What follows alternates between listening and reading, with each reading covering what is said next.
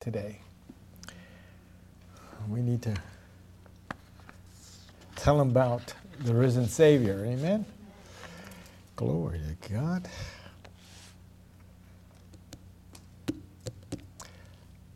I don't know what I'm going to do today.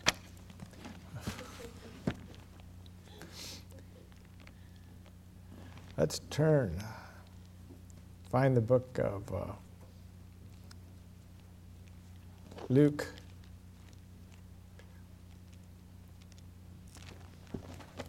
Chapter 24.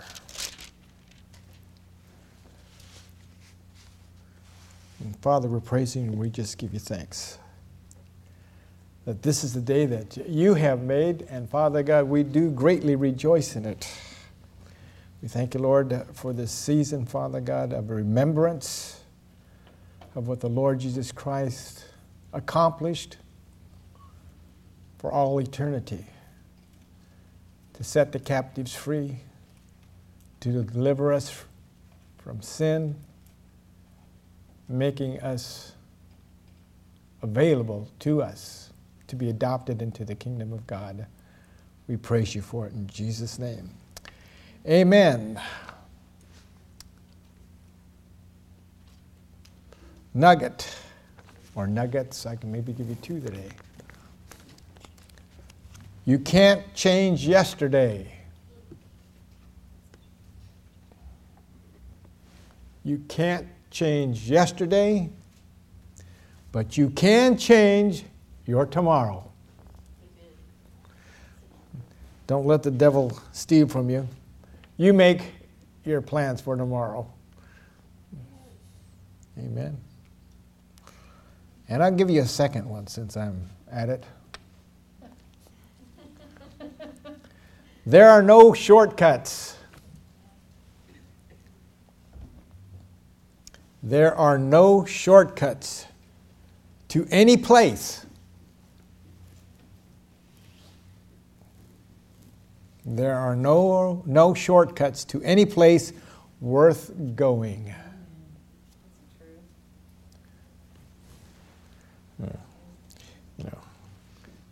I think we've all taken shortcuts before and found out it was a disappointing venture.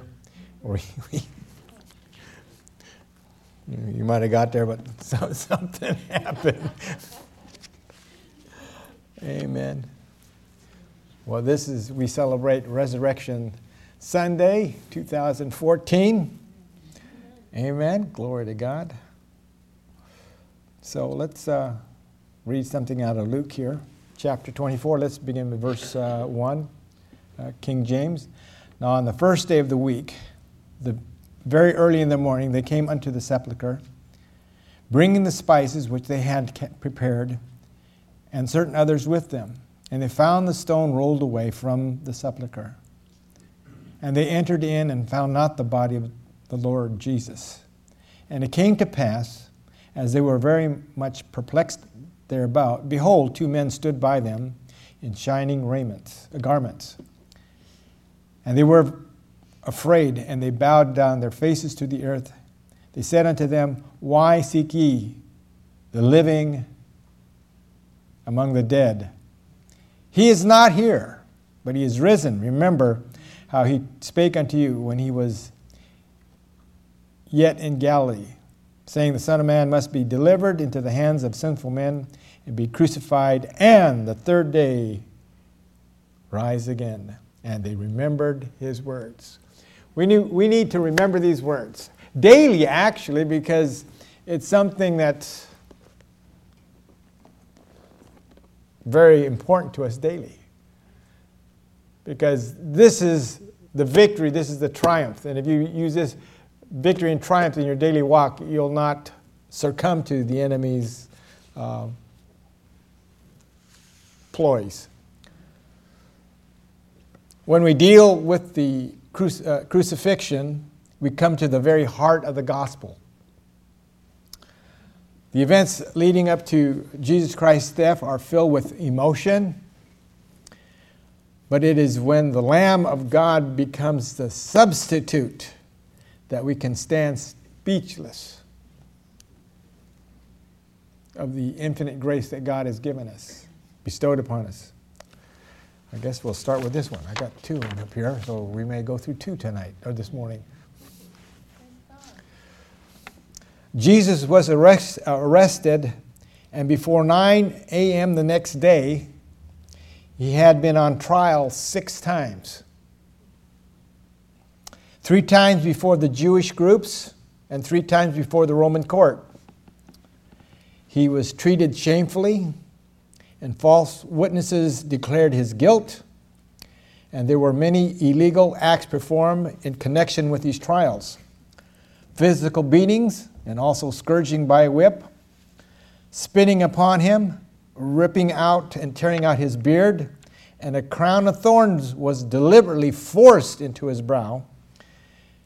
At his crucifixion, he was stripped naked and hung on a cross and placed between 2 thieves, mocked and ridiculed by the jeering crowds.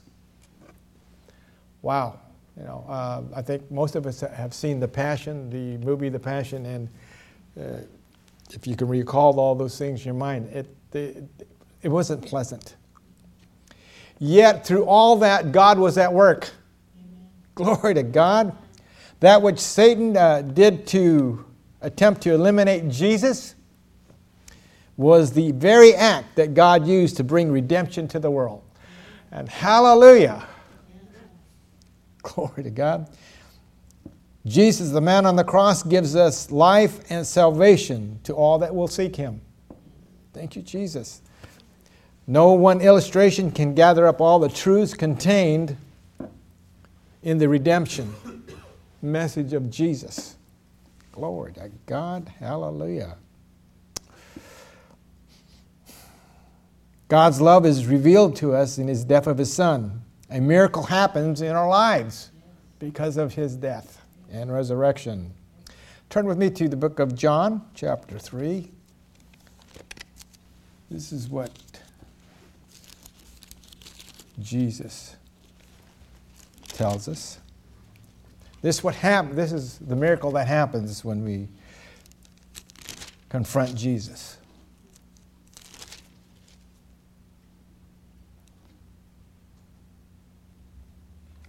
Well, we just begin in verse 1 of John chapter 3. And there was a man of the Pharisees named Nicodemus, a ruler of the Jews. The same came to Jesus by night and said unto him, Rabbi, we know that thou art a teacher come from God. For no man can do these miracles that thou doest, except God be with him. And Jesus answered and said unto him, Verily, verily, I say unto thee, except a man be born again, he cannot see the kingdom of God. The miracle of being born again is what Jesus said, that will overcome the enemy. Glory to God. Hallelujah. And turn now with me to the book of Ephesians. In Ephesians chapter 2, Jesus called it the born-again experience. And a lot of people say, what is the born-again experience? It doesn't say that in the Bible. If you've ever gone witnessing, sometimes you say, you have to be born again. And some people say, what's that? And then you say, what's in the Bible? Jesus said it. And they say, well, I've got to ask somebody. I've got to ask my pastor. I've got to ask my priest. Something's wrong if they haven't read that. Hey, they got to have a man's word for it or Jesus' word. We've got to take Jesus' word. Amen. You have to be born again. Now in the book of Ephesians chapter 2,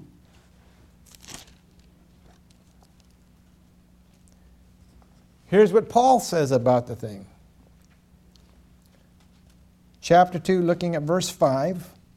Even when we were dead in sins, hath quickened us together in Christ. By grace are ye saved. So Paul says we need to be saved. Jesus says you need to be born again. The two are identical. Glory to God. Verse 8 goes on to say, For by grace are ye saved through faith, and not of yourselves. It is the gift of God. Glory to God. Hallelujah. This describes the wonderful thing, the miraculous things that a sinner has, that we can come to God through Jesus and remove our sins, become born again, receive eternal life through Jesus Christ. All because of what Jesus did. Took away the curse. In Matthew chapter, we're going to look at Matthew chapter 16.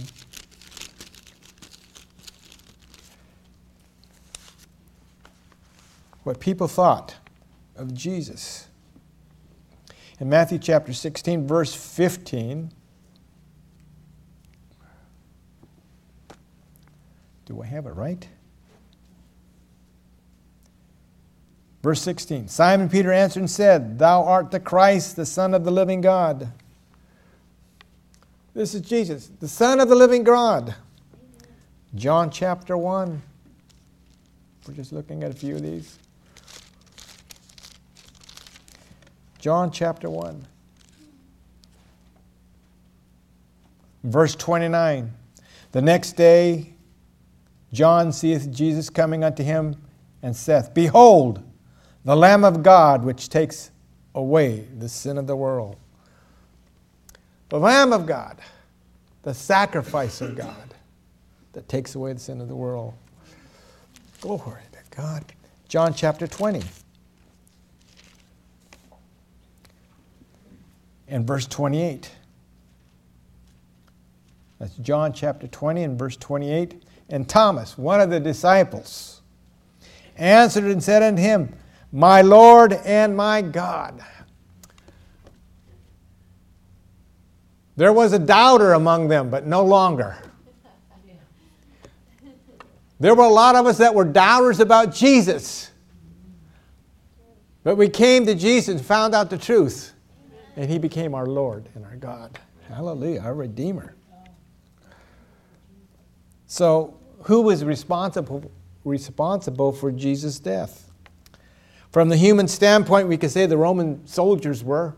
They fulfilled the conviction or the sentence. Or we can say it was Pilate's fault. Yeah, it was Pilate's fault. Because he found that Jesus was a just person. He washed his hands. And he could have set Jesus free, but he didn't. We have to blame the Jews, though. Yeah, we got to blame the Jews because they brought about the accusations. No. We can blame Judas. He's the one who identified Jesus in the garden with a kiss. No. It was the Lord's doing from the foundations of the world. Jesus Christ had to die in order that God's redemptive program would be fulfilled and consummated, setting us free once and for all. The sinfulness of humanity made redemption necessary. Man's sins, my sins, your sins, drove Jesus to the cross. And actually, it was a cross of love. A cross of love. Wow. An individual wrote a sort of a poem. Let me read it to you. 'Twas I that shed the sacred blood. I nailed him to the tree. I crucified the Christ of God. I joined in the mockery. Of all the shouting multitudes, I feel that I was one. And within the voices rude, I recognize my own. If we look at ourselves, it was us that put him there. And I know that before we all became born again, we were just as bad as those out there that said, who is Jesus? You know, he didn't do anything. I know, you know. Where is the truth on him? You know, you get around people that say that, and you get caught up in it, and you know. That's why we need to be so very careful of the people that we surround ourselves with, because some of us are a little bit more weaker, and we call ourselves, people call us followers. We will follow people to anything, and we have to come alive. At the heart of, at Calvary, we see the heart of God like no other place in the Bible. Our Lord poured out His life as a sin offering. His life was not taken from Him, but He gave it. The reason He offered no resistance to His arrest and crucifixion was because of His great love for sinful man.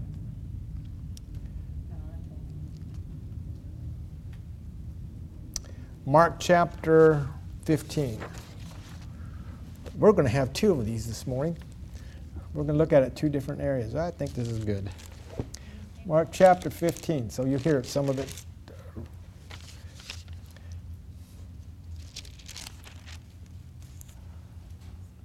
Verse 34. Mark 15:34. And at the 9th hour, Jesus cried with a loud voice, saying, Eli, Eli, lama, which is being interpreted, my God, why hast thou forsaken me? That is the cry of a lost person. A lost individual that's destined for hell. Can you imagine if let's go back into one of the parable. It's actually not a parable, but it's the truth of what Jesus is talking about, Lazarus and the rich man. And the rich man ended up in hell. My God, what did I do? Would be his cry. And what did that man say? He asked Abraham, get me out. And Abraham says, there's a gulf fixed between us. I can't help you there. He says, well, talk to my brother. Talk to my family. I don't want them to be here. Those in hell are realizing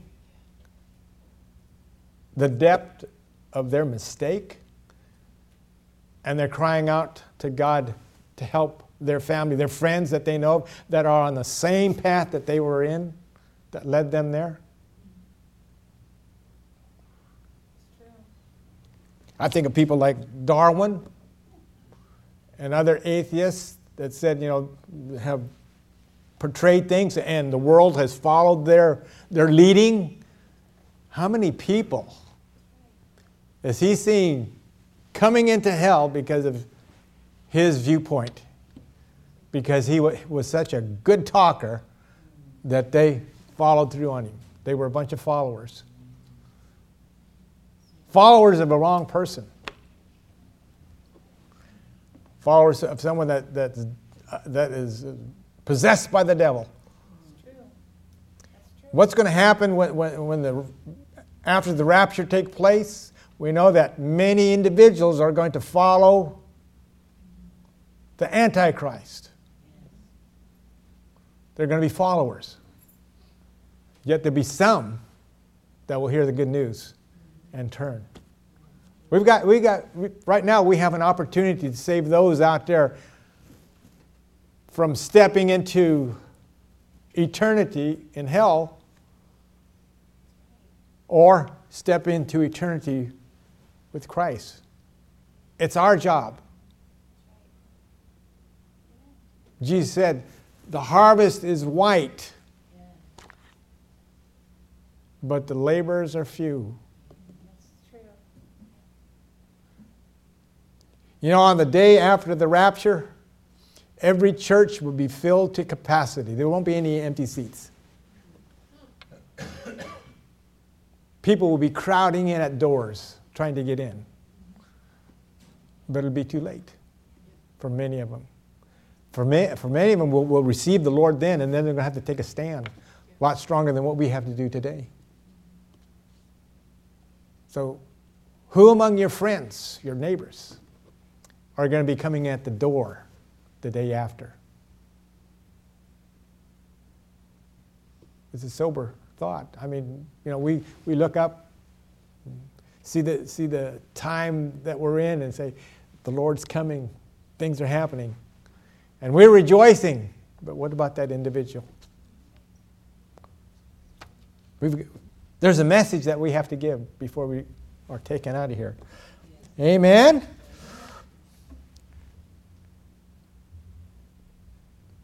As a lost people, we do not need justice, we need mercy. Our salvation is of grace because of a loving God. The message of the cross is to the one who's never repented of sin and trusts in himself. They need to trust in Jesus. The message is to receive Christ as a personal Savior. God put all the sin upon Jesus. He suffered all that the sinners deserved. An exchange has been legally made. Sin for righteousness. Righteousness for sin. And we became the beneficiaries of God's great love and compassion when we accept Jesus. Glory to God. Praise God. Thank you, Lord. People begin life as Christians when they are born again. Saved, glory to God. This change takes place in the hearts of people. For those that are already saved, the cross has a continuing message. That we are redeemed by the blood of the Lamb and have full pardon and completeness. Forgiveness. Hallelujah. That was part 1. Part 2. Okay, listen to this one. This is on a I didn't know which way to go, so I could have had 4 or 5 up here, but the loneliness of the cross was terrible. Jesus was forsaken by his friends. In the midst of his agony, he felt forsaken by God, for he cried out, my God, why hast thou forsaken me?" The shame of the cross, the crucifixion, is the ultimate insult and public contempt for a criminal. It is impossible to understand the horrors of the cross and the magnitude of implications to which Jesus endured during his crucial time for mankind on the cross. Now, the book of Hebrews, let's turn there, find the book of Hebrews, and you will find, if you'll find with me, the chapter 12. The writer of the book of Hebrews injects into our thinking a new idea that appears to be contrary to what the cross was. We think of the cross, all those terrible things, the pain, the agony, the insults. But what does the book of Hebrews say about the cross? Hebrews chapter 12, looking at verse 2. Looking unto Jesus on the cross, the author and finisher of our faith, who for the joy that was set before him endured the cross, despising the shame, and sat down at the right hand of the throne of God. He endured the shame, the agony, the pain, in joy. That's something hard to believe. The motive for enduring the cross was the joy that was set before him. What did he see? He saw you. He saw me, lost, going down. But he's seeing us lifting our hand up and catching onto his robe. That blood-stained robe that cleanses us. Oh, glory to God. Is it possible to endure such agony and loneliness, such a shame, such horror, and experience joy in doing so? There are 3 joys that led Jesus to the cross. 3 different joys that led Jesus to the cross. Let's go to the book of John. Or turn with me to the book of John. We'll go to the 17th chapter of John.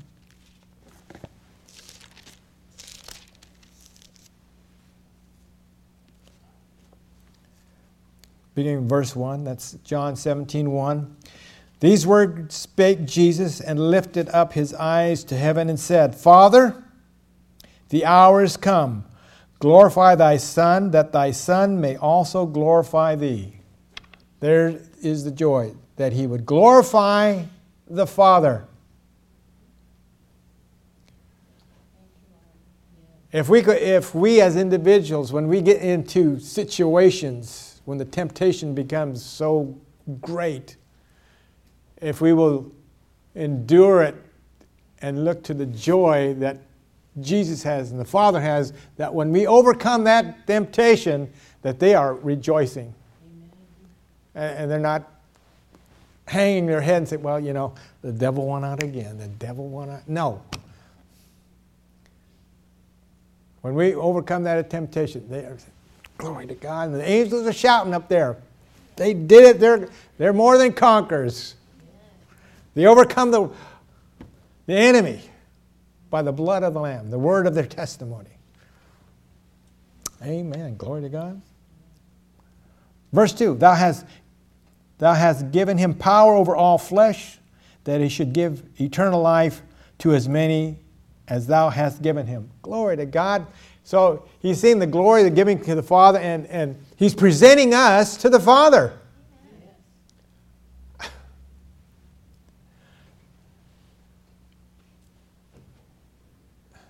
When you give something to someone that's precious to you, you give them your best.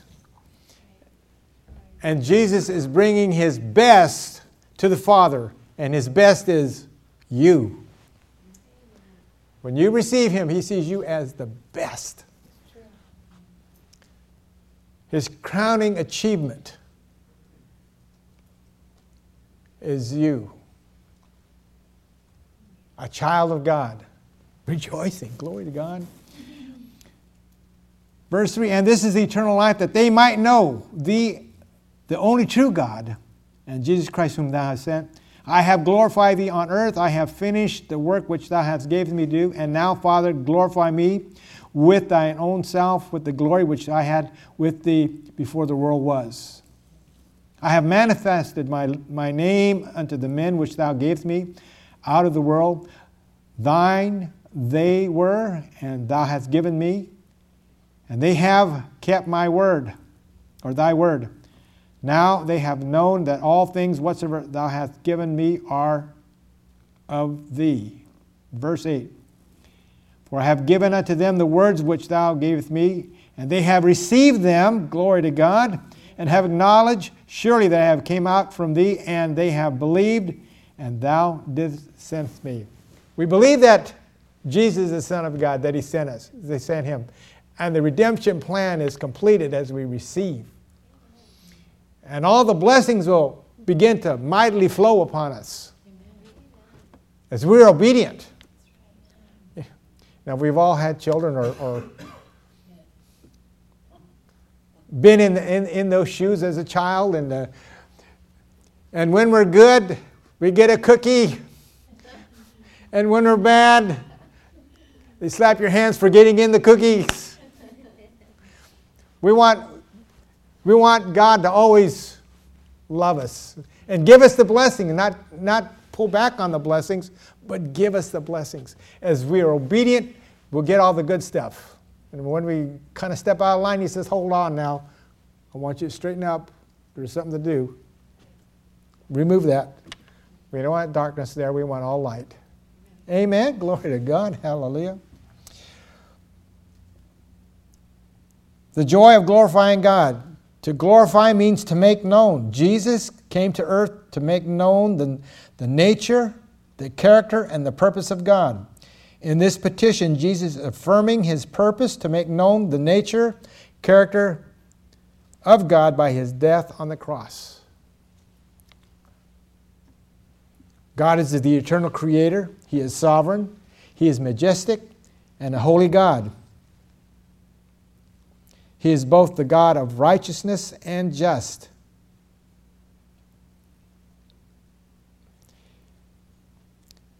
He is a supreme revelation of love, mercy, goodness, and grace, and displays his immeasurable love to us. And Jesus was eager to reveal the love and grace that is the very heart of God. Jesus wanted to show us, because through man's religion, it was God, and then man started adding things to religion. So the religion kind of got tainted. And Jesus wanted to come down here and show us what God was really like. God was not up there with a baseball bat waiting for somebody to make a mistake and say, there, you can't do that on the Sabbath. There, you can't do this. All these rules and regulations that man had implemented was wrong. And Jesus said, I'm going to show what God is like. He's love. He says, when you give, I'm going to bless you. And we'd say, that don't sound right. If I give something away, you're going to bless me? He said, I'll bless you even more. And some of us still want to hold on to our things. Oh, boy. It's when we give that God is pleased. It said it's more blessed to what? More blessed to what? Than to? Oh. Some of us need to wake up. Because when you give, you will receive. I don't know how we get this. Is wild.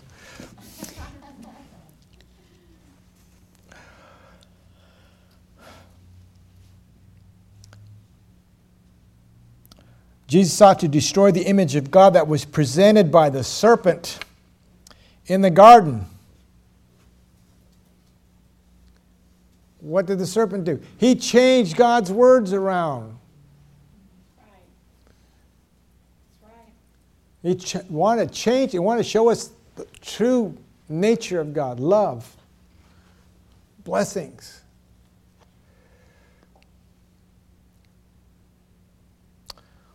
But people began to look to God with resentment. They slandered his character and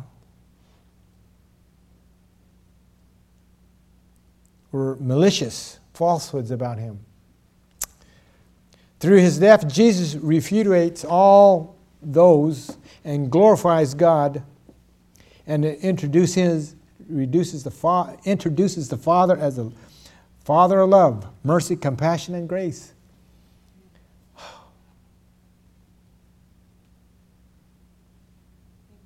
God gave his best to receive you and me. Something that was so detestable only the devil would want. But God wanted us all. He saw the goodness in us and wanted to rip out that darkness. I mean, we might have life. And he says to come to me with what you've got. Don't try to change. Whatever sin you got, I can take it. And as we renew our mind to God's Word, some of those things begin to fall off. You're not perfect when you get saved. We carry baggage. The baggage is flesh. It's still wanting the things to do things the wrong way. But as we read God's Word, we find out what it says. Some of those things begin to chip off. God says, hey, look at that. They just got rid of that. Glory to God. I knew He's going to do it. I knew she was going to do it.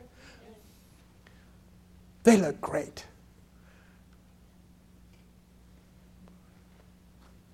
It doesn't condemn us. He sent the Holy Spirit to lead us and guide us in all things. Glory to God. And as you're learning in the morning, Sunday morning, all the wonderful things through the Holy Spirit, speaking in tongues, getting revved up for the morning, revved up for the day. Glory to God. Hallelujah. Hope you are doing that. Well, some of your motors are kind of brrrr.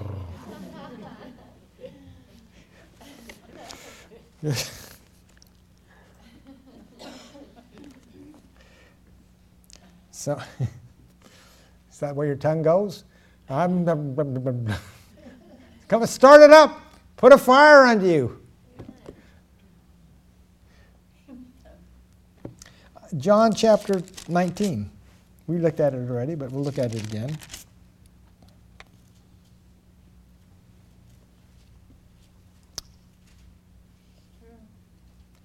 John 19, apart from the suffering of the cross, there can be no resurrection from the dead and the reality of new life or eternal life. Apart from the suffering of the cross, there could be no gospel and redemption to a lost world. From the cross, Jesus says in John 19, verse 30, "It is finished." And he bowed his head and gave up the ghost. This is not a cry of one that's defeated. It's one of triumph. That's right. That's right. He achieved his destiny. He was saying that he accomplished all that was written of the prophets and suffered the utmost malice of his enemies. And now the way is open to the Holy of Holies, unto Father God. It is finished. The old covenant was completed. The new covenant is now available. The communion table that we have, the bread, he said, take and eat. This is my body, which is given unto you. Do this in remembrance of me. What did that body consume? By his stripes are we not healed. The thorns, the crown of thorns that was placed on his head. Can anybody remember where the words thorn first came in? In Genesis chapter 3, I believe it is. The word thorns. It says, cursed is the ground. It'll give forth thorns and thistles. So that crown of thorns that was placed upon him was a curse, the full curse coming upon Jesus. Wow. He took the full curse. There was nothing left.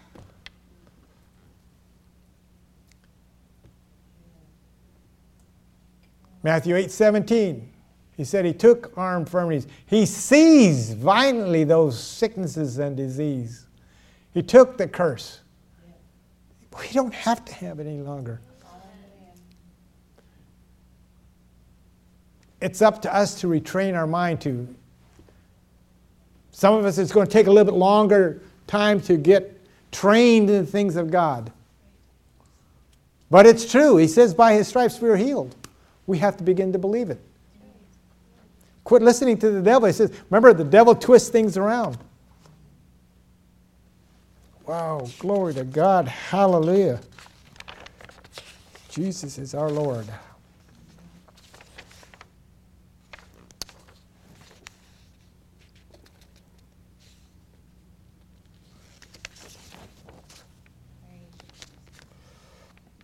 Jesus endured the cross to experience the joy of saving us from our sins. We were slaves, he set us free. We were guilty, he cleansed us from our guilt.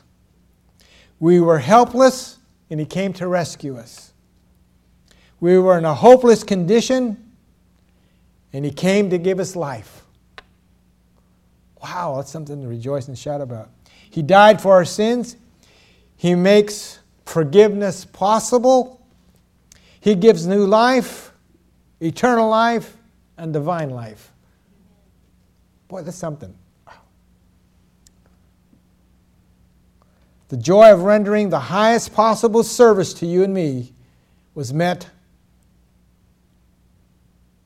on Calvary on a cross. That was his service.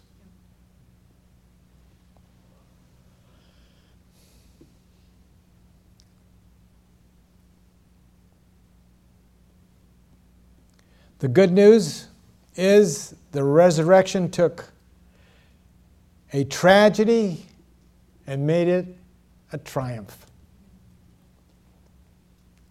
We need to let his death on the cross be the death of our sins. We need to let his resurrection life transform our lives into being more than a conqueror, a child of God.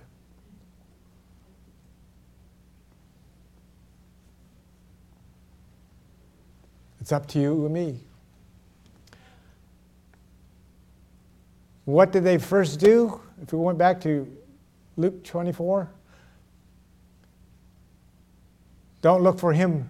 The tomb is empty. Don't look for the living in the tomb. And what did they do? They went out and the news spread all through Jerusalem. He is not dead, but he is alive. And then people began to believe, and it filtered all the way down to here, and we receive him. Wow.